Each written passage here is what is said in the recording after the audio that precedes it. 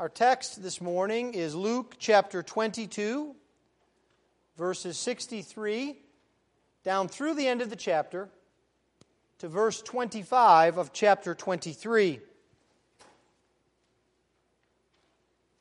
Our Lord Jesus Christ continues to move toward His death on the cross and His resurrection. And this morning we look at the trials that surround this final few days. If you would please give attention to the reading of God's holy word. The word of the Lord is completely authoritative. The word of the Lord is completely sufficient. And the word of the Lord is completely without error. Luke chapter 22, beginning at verse 63. Now the men who were holding Jesus in custody were mocking Him as they beat Him. They also blindfolded Him and kept asking Him, "Prophesy, who is it that struck you?" And they said many other things against Him, blaspheming Him. When day came, the assembly of the elders of the people gathered together, both chief priests and scribes. And they led Him away to their council. And they said, "If you are the Christ, tell us." But He said to them, "If I tell you, you will not believe. And if I ask you, you will not answer. But from now on, the Son of Man shall be seated at the right hand of the power of God." So they all said, "Are you the Son of God then?" And He said to them, "You say that I am." Then they said, "What further testimony do we need? We have heard it ourselves from His own lips." Then the whole company of them arose and brought Him before Pilate. And they began to accuse Him, saying, "We found this man misleading our nation and forbidding us to give tribute to Caesar, and saying that he is Christ, a king." And Pilate asked Him, "Are you the king of the Jews?" And He answered him, "You have said so." Then Pilate said to the chief priests and the crowds, "I find no guilt in this man." But they were urgent, saying, "He stirs up the people, teaching throughout all Judea, from Galilee even to this place." When Pilate heard this, he asked whether the man was a Galilean. And when he learned that he belonged to Herod's jurisdiction, he sent him over to Herod, who was himself in Jerusalem at the time. When Herod saw Jesus, he was very glad, for he had long desired to see Him, because he had heard about Him, and he was hoping to see some sign done by Him. So he questioned Him at some length, but he made no answer. The chief priests and the scribes stood by, vehemently accusing Him. And Herod with his soldiers treated Him with contempt and mocked Him. Then, arraying Him in splendid clothing, he sent Him back to Pilate. And Herod and Pilate became friends with each other that very day, for before this they had been at enmity with each other. Pilate then called together the chief priests and the rulers and the people, and said to them, "You brought this man as one who was misleading the people. And after examining him before you, behold, I do not find this man guilty of any of your charges against him. Neither did Herod, for he sent him back to us. Look, nothing deserving death has been done by him. I will therefore punish and release him." But they all cried out together, "Away with this man, and release to us Barabbas," a man who had been thrown into prison for an insurrection started in the city, and for murder. Pilate addressed them once more, desiring to release Jesus, but they kept shouting, "Crucify! Crucify Him!" A third time he said to them, "Why? What evil has he done? I have found in him no guilt deserving death. I will therefore punish and release him." But they were urgent, demanding with loud cries that He should be crucified, and their voices prevailed. So Pilate decided that their demand should be granted. He released the man who had been thrown into prison for insurrection and murder, for whom they asked, but he delivered Jesus over to their will. Thus far the reading of God's holy word. Let's pray for his blessing upon it. O Lord our God, Lord, we ask that you would teach us from your word, that you would teach us the greatness of the Lord Jesus Christ, that you would teach us the depth of our sin and our need, and the greatness of the redemption that you have provided by your mercy and grace. This we ask in Christ's precious name. Amen. Have you ever wondered about the true nature of the world? It seems that as we watch films and read novels and listen to various academics, there seems to be a thread that runs throughout many people's lives. And that is, they view the world as being basically good, and people as being basically good. The shock is not that so many people believe that. The shock is that they believe it in spite of all of the evidence that we see on the news and in our neighborhoods and in our societies each and every day. And perhaps even a greater shock is that it is directly contrary to what we know to be true from the Scriptures. The Scriptures describe to us how man is fallen, how our first parents, Adam and Eve, disobeyed the Lord, and in that disobedience allowed sin to enter into the world. And that sin takes a grip on the lives of each and every person, man, woman, and child alike. We see it in the selfishness of our lives. We see it in our demanding attitudes. We see it in the way that others treat us and we treat others. And here this morning, as we look as Jesus approaches the cross, we see it very clearly in the trial of Jesus. Actually, we might call the title of the sermon, The Trials of Jesus, because there are no less than 3 jurisdictions that try Jesus. No less than 3 jurisdictions that cannot find guilt in him. And yet, our Lord Jesus Christ is abused, convicted, and punished as an innocent one. This morning, I'd like us to see these 3 trials, as it were. First, we see Jesus before the council. Second, we see Jesus before Herod. And then third, we see Jesus back before Pilate. 3 very differing jurisdictions, all of which speak to the innocence and the greatness of our Lord Jesus Christ. Let's begin then by looking at Jesus before the council.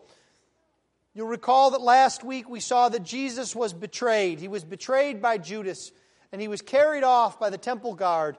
Peter had followed him at some distance and had denied him. And now Jesus is on trial, literally for his life, before the council. This is Jesus' Jewish trial, his religious trial. And even in this trial, there are many different aspects to it. First, Jesus was taken to Annas, the man who was the previous high priest. John, in his Gospel, chapter 18, describes this. It's sort of a pre-trial hearing.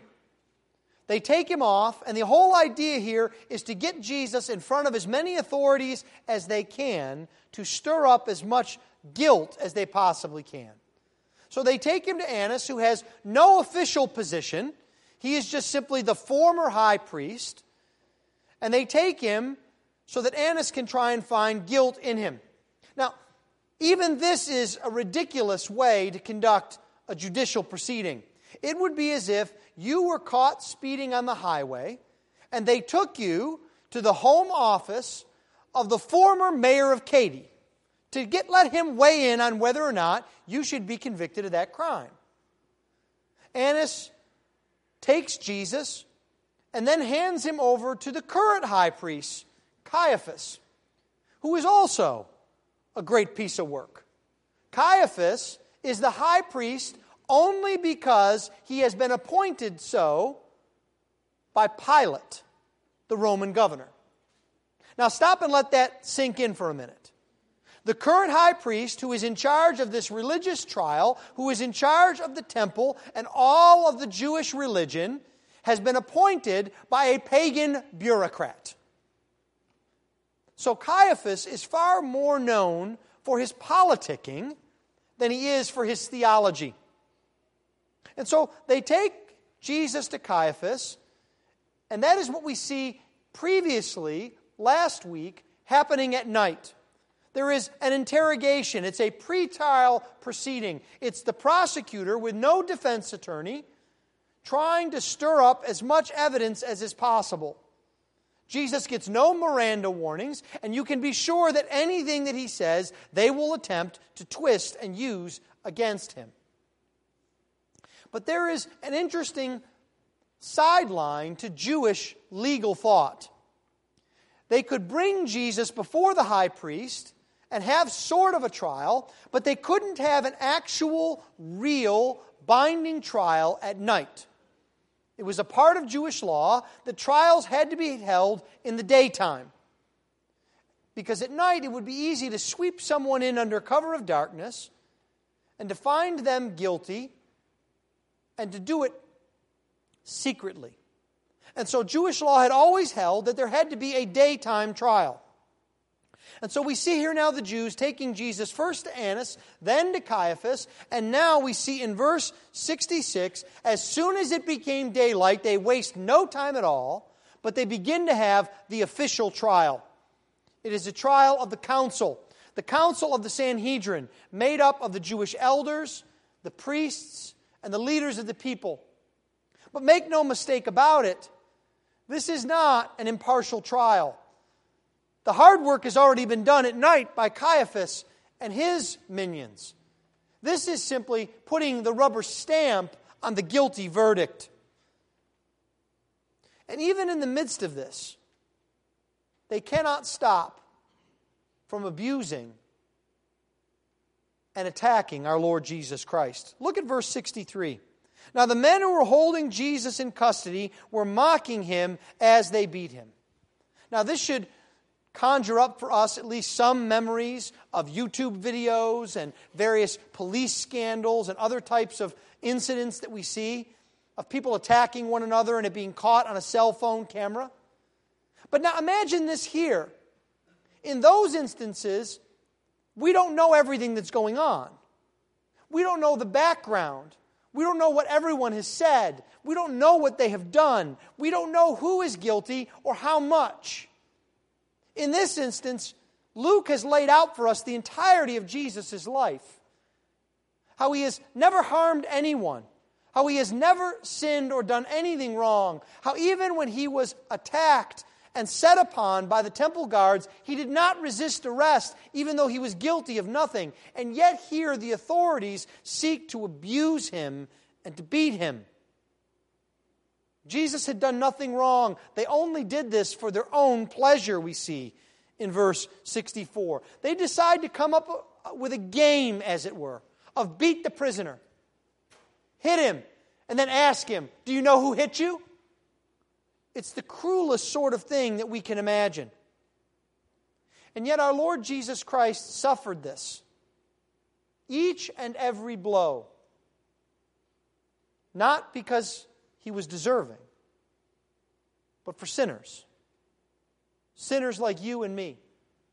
Each time a hand was laid upon him, it was something that we deserved. He was completely innocent of all of these charges. He should have been back at his home, sleeping, relaxing. And yet here now he has been dragged into a maelstrom of injustice. And it's worse than that. It's not just that they physically beat him. Luke tells us that they blaspheme him. Because he is, after all, God himself. And they're mocking him and mocking who he is. They're mocking him as a prophet. He has gone throughout the entirety of this gospel, bringing God's word to God's people, declaring to them truth. the truth that they need to be right with God. He has declared things that were to come and to be. And now here they are trying to denigrate the word of Jesus. They want to push him aside. And so what they want to do is to show that he doesn't really have God's word in him. That he can't even predict who's hitting him. You see, this is how people act far too often. They take comfort in abusing God. People think that they are somehow made happier or more whole or have more purpose if they can abuse God, lay all sorts of charges to God's seat. That's what they're trying to do here. They're trying to avoid their own guilt and their own shame by abusing Jesus. It tells us something about people. It tells us something about sin. I think it even tells us something about ourselves. But you see, Jesus suffers under this. So Jesus knows mistreatment. Have you ever had something happen to you and you just sort of looked up in despair and said, "Why me? Why is this happening to me? Of all the people and all the times, I don't deserve this. Why is this happening to me, God?" I'm sure you have. I do that when I get caught in traffic. We think everything should go right for us. And we wonder why we're being mistreated. And we want justice. And we want, don't we, to strike back. We want to find someone that we can get back at. That we can make things right. Or we can at least make ourselves feel better by making them a bit miserable. Isn't that true? But you see, Jesus suffered this mistreatment. And he didn't strike back. And he didn't say, "Why me?" He was never at any point despairing. He was never at any point angry. You see, Jesus, when he speaks to us about patient endurance, doesn't just give us words. Jesus shows us what patient endurance is. If we are mistreated, all we need to do is think about our Lord Jesus and what he has undergone for your sake and for mine. Jesus is also misunderstood because you see, in the middle of this trial, 3 titles of our Lord Jesus are talked about. First, the Jews ask him if he is the Christ. In verse 67, "If you are the Christ, tell us." And when we say that Jesus is the Christ, this is not Jesus' last name. This is a title that means the anointed one. It means one whom God has anointed to redeem his people, to rule over the people of God forever. And you see, there are kingly overtones to the title of Christ, because it was to be David's son who would be the Christ. But the problem is that the Jewish leaders here want Jesus to admit to being a kind of a king, so that they can take that, record it, and run to Pilate and say, "See, he thinks he's a king. He thinks he's better than you." And so Jesus answers in kind of an obscure way. He says, "If I tell you, you will not believe. And if I ask you, you will not answer." You see, the thing here is, Jesus is not trying to avoid a conviction. He's not trying to find a loophole. He's innocent. But what he is reminding them is that their definition of Christ is not his. If he were to tell them that he was the Christ and what it meant to be the Christ, they wouldn't believe him. Because they don't believe they have sin. They don't believe they need a Redeemer. They don't believe that God is at work, the work of salvation. And if he were to ask them, they wouldn't answer. The whole Gospel of Luke is full of this, of Jesus asking the Pharisees and the Sadducees and them refusing to answer these questions. And after all, we don't really need an answer to this either here, do we? Because Luke has spent the entirety of his Gospel telling us that Jesus is the Christ. It's what Gabriel said to Mary in Luke 1. It's what the angels declared to the shepherds in Luke 2. It's what Simeon declared, that his greatness was to see the Lord's Christ.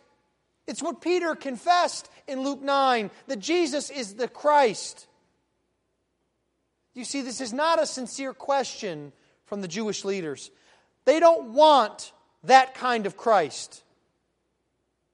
Jesus continues to answer, and he says, "But from now on, the Son of Man shall be seated at the right hand of the power of God." So Jesus then begins to use what is his most used title for himself, the Son of Man.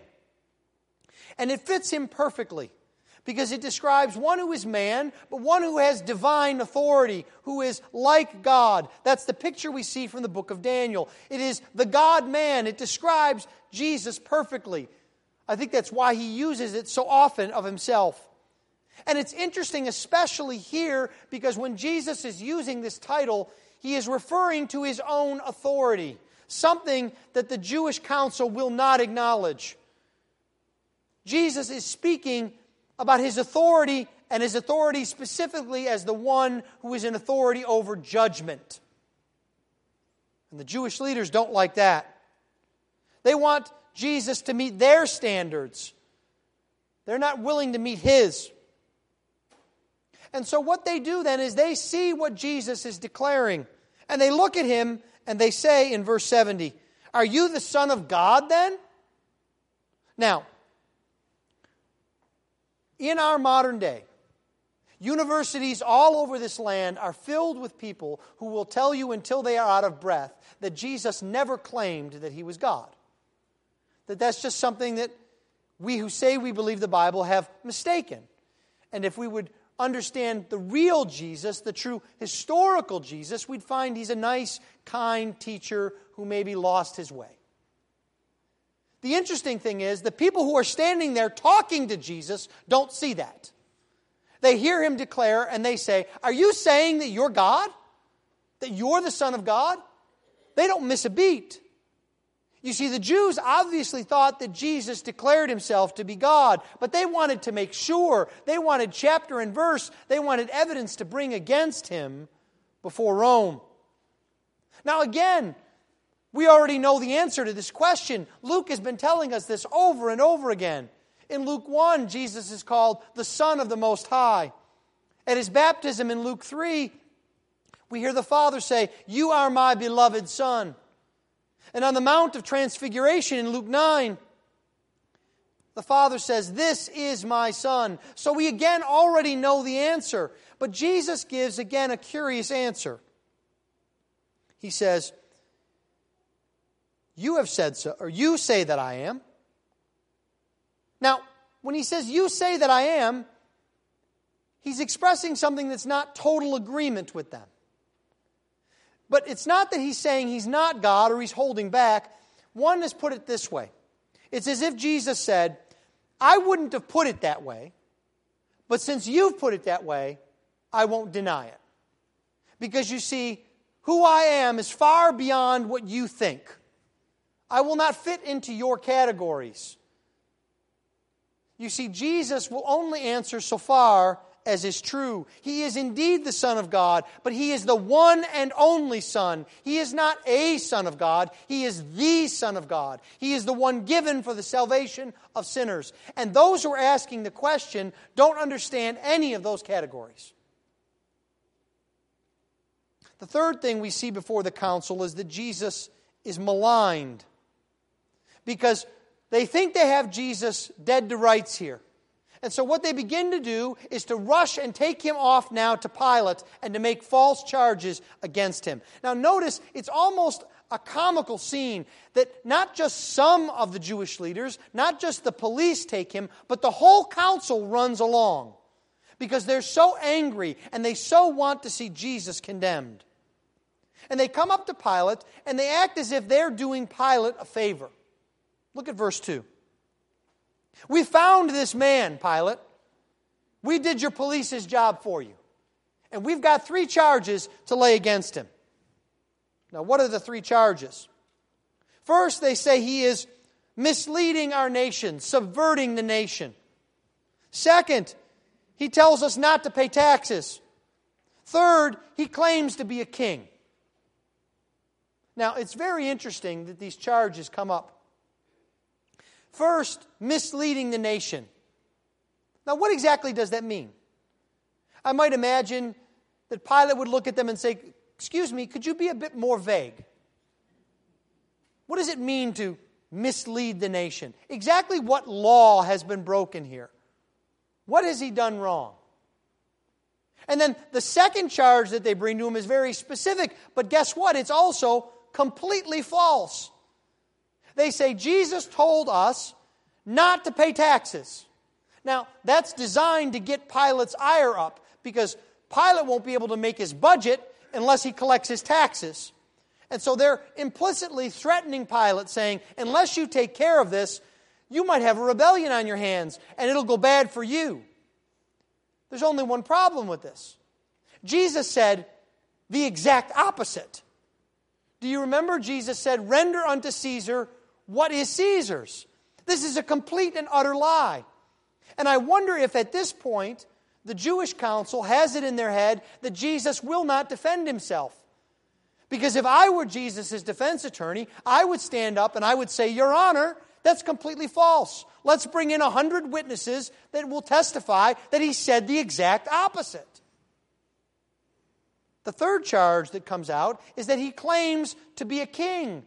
Again, they're twisting this title of Christ. They're trying to make it seem like Jesus wants to start a rebellion and get rid of Pilate. And you'll notice that's the only charge that Pilate seizes upon. He wants to know if there's anything to it. And so he asks Jesus, "Are you the king of the Jews?" And Jesus then answers him, "You have said so." Now again, Jesus here can only go so far with Pilate. He doesn't want to reign on Pilate's throne. Jesus is the King of the Jews because He is the King of kings and the Lord of lords. He is the Lord of all God's people. He is God's anointed. He is the Alpha and the Omega. He is David's son. He's not a politician. He's not running for office. He doesn't need an army. Jesus will tell Pilate, as recorded by John, that His kingdom is not of this world. For if it were, legions of angels would come down to defend Him. Pilate wants to see what Jesus is like on his own level. He can't understand who Jesus is apart from his own politicking. And so Jesus admits the truth simply, but without the limitations that Pilate puts on it. And Pilate does something very interesting. He looks at everyone and he says, "Well, he's not guilty." Pilate sees through all the accusations. If this were an episode of Law and Order, they would be rolling the credits. Not guilty. It's all done. But you see, it doesn't stop here. Because the Jews aren't about innocence or guilt of Jesus. They want Jesus out of the way, and they begin to get frantic. Look at verse 5. But they were urgent. He stirs up all the people, teaching through Judea, Galilee, all over the place. Come on, Pilate, do something. They're almost like a small child who hasn't gotten a nap and hasn't been fed. They're a bit cantankerous. They're a bit out of sorts. And you see, they come after Jesus. But Pilate, I think, really only hears one word: Galilee. Because you see, Pilate doesn't want to put up with this. He's not a Jewish priest. He doesn't see any problems here. He doesn't want any riots. He doesn't want any rebellions. What am I going to do with Jesus? And so Pilate does what so many of us do. He follows the good principle of pass the buck.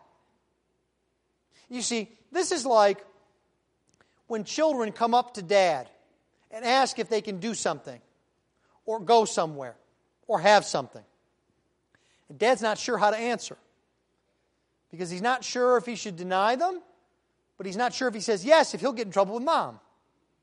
And so dad does that thing that he always does. Go ask your mom. That's what Pilate does here. He hears that Jesus is from Galilee, and so under Roman law, you could be tried in one of two jurisdictions. Either the place where the crime was committed, or the place where you were from. And so Pilate thinks he has struck on genius. Pack Jesus up and send him off to Herod. He can handle this.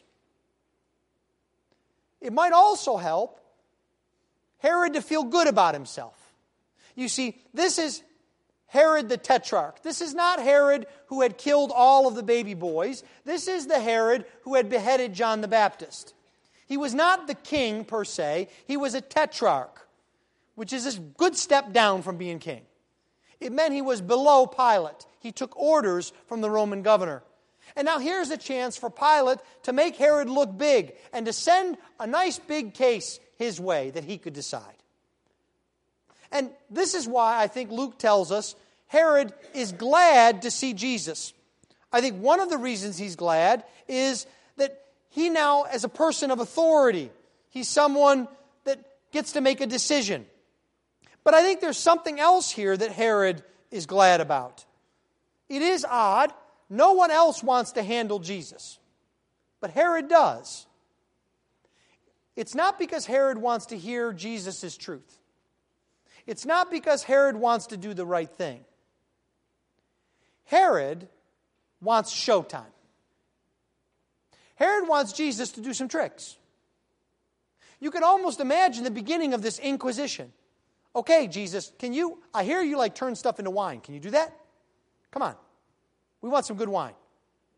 All right, how about healing somebody of diseases? One of my soldiers is not well. No? Well, what about this?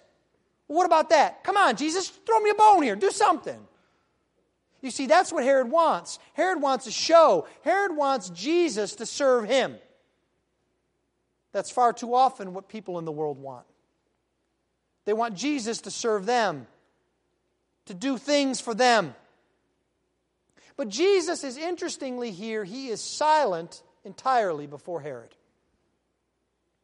He suffers in silence. Why is this? I think first and foremost it's because Jesus trusts the Father. He doesn't need Herod to vindicate him. He knows that his Father will vindicate him through the resurrection. Jesus knows he does not have to defend himself. That question then comes to you.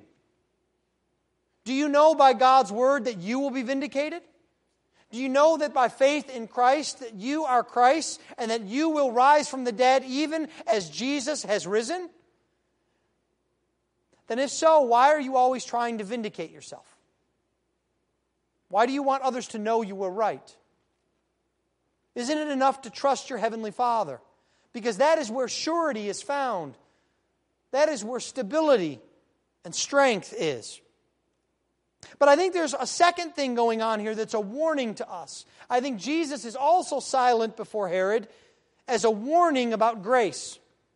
Because you see, this is the Herod who took his brother's wife. This is the Herod who killed John the Baptist. This is the Herod who wants nothing of God. And so the time for the gospel and grace in Herod's life is over. His heart is too hard. This may sound frightening and very ungracious, but there is an end to God's grace. You cannot always presume tomorrow God will cut you a break. And you can do whatever you want to do today because there's always tomorrow. Herod faces silence here.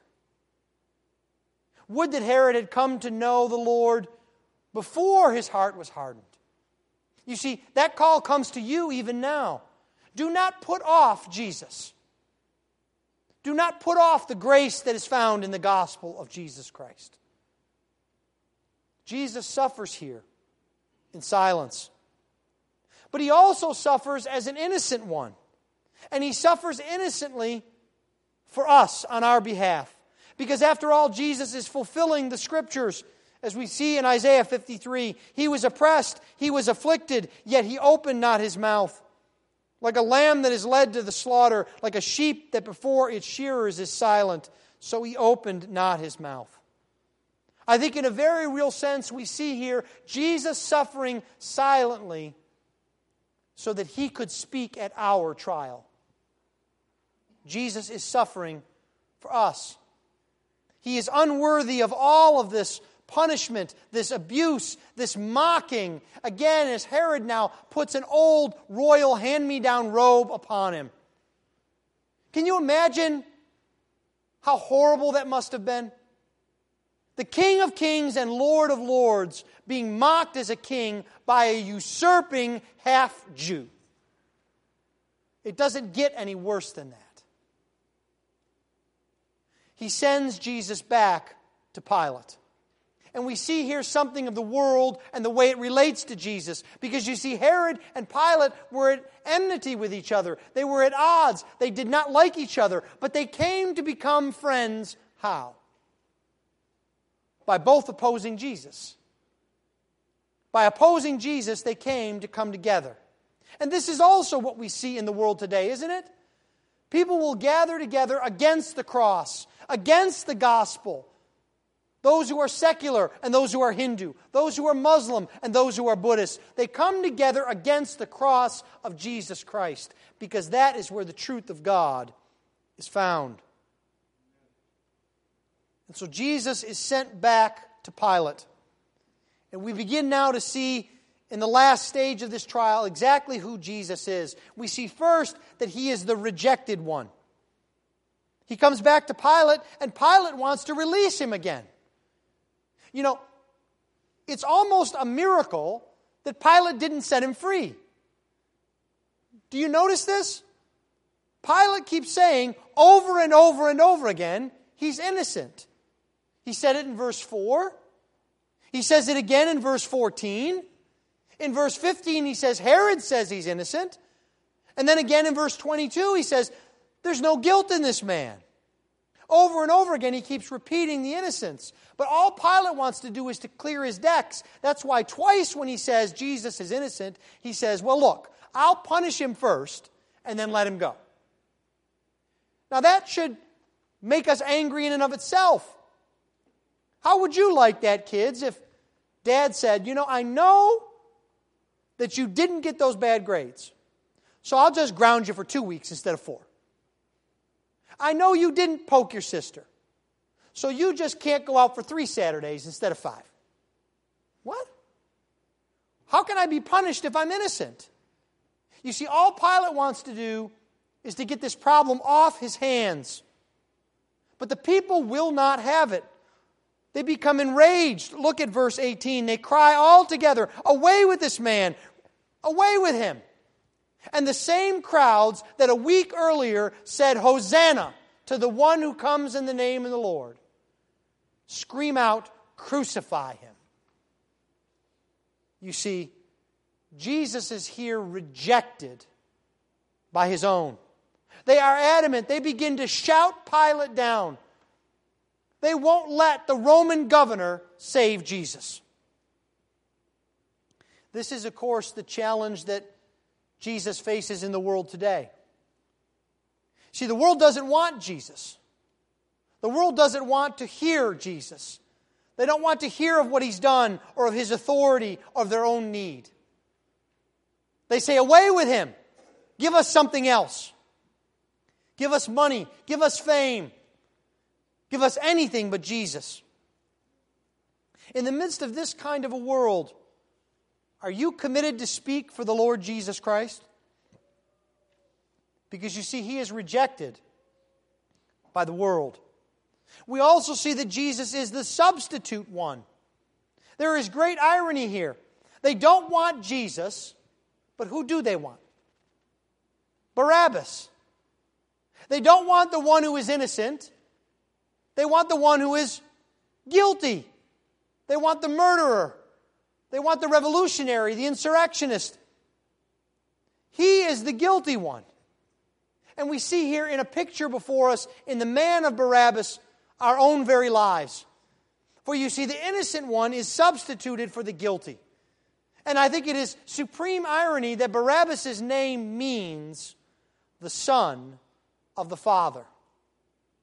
You see, they don't want the true and the innocent and the just. They want the guilty. And so the innocent pays the price of the guilty. That's what Jesus is doing here in this trial. He is there to take your place. You should be standing there mocked. You should be standing there abused. You should be found guilty and condemned to death. But Jesus stands in your place. Who's to blame for this? Why is Jesus going to be found guilty? Why is he going to be condemned to death? We can look at this narrative and we can say that the Jewish leaders are to blame, for they're the ones pushing his destruction. We could look and we could blame the Roman authorities. They're the ones that had the actual authority to condemn him to death. We could look at the people and we could say they rejected him. Or we could say they're all the accomplices of Satan. Who exactly is to blame for this happening? The first thing we need to understand is that sin is what brings this about. The sin of injustice. The sin of selfishness. The sin of indifference. But if we're honest with ourselves, this must happen for sin. Are you of two minds as you read this account? You see obviously that Jesus is innocent. You see obviously that he should be set free. You see obviously that he should not suffer. And yet there must be a part of you that says, he has to be crucified. I want him to be crucified. Because unless he's crucified, there's no hope for me. Unless he pays the penalty for my sins, I have no hope. You see, ultimately, Jesus suffers not because of Jews, not because of Romans, not because of crowds, but because he is chosen by God. The will of our God is being done here. This shows us the greatness of the love of God. To plan our deliverance through the giving up of his Son. Yet it was the will of the Lord to crush him and to put him to grief when his soul makes an offering for guilt. It was the will of our God that Jesus go to the cross, and Jesus went willingly. Out of the anguish of his soul he shall see and be satisfied. By his knowledge shall the righteous one, my servant, make many to be accounted righteous, and he shall bear their iniquities. Humanly speaking, this is one of the worst trials in history for injustice. But divinely speaking, it is the love of the Father and of the Son and of the Spirit reaching out to sinners like you and me that we might have hope, that we might be made right with God because of Jesus and what he did on our behalf. Let's pray. Heavenly Father, Lord, we thank you for the sacrifice of the Lord Jesus Christ. We thank you, Lord, that he took our place, that he suffered what we deserved, that he did not resist. It reminds us even more that there is none like the Lord Jesus. He is the only person and place of hope. Lord, make us more and more aware of this today. Guide us to love and serve and worship and adore the Lord Jesus Christ. This we ask in Christ's precious name. Amen.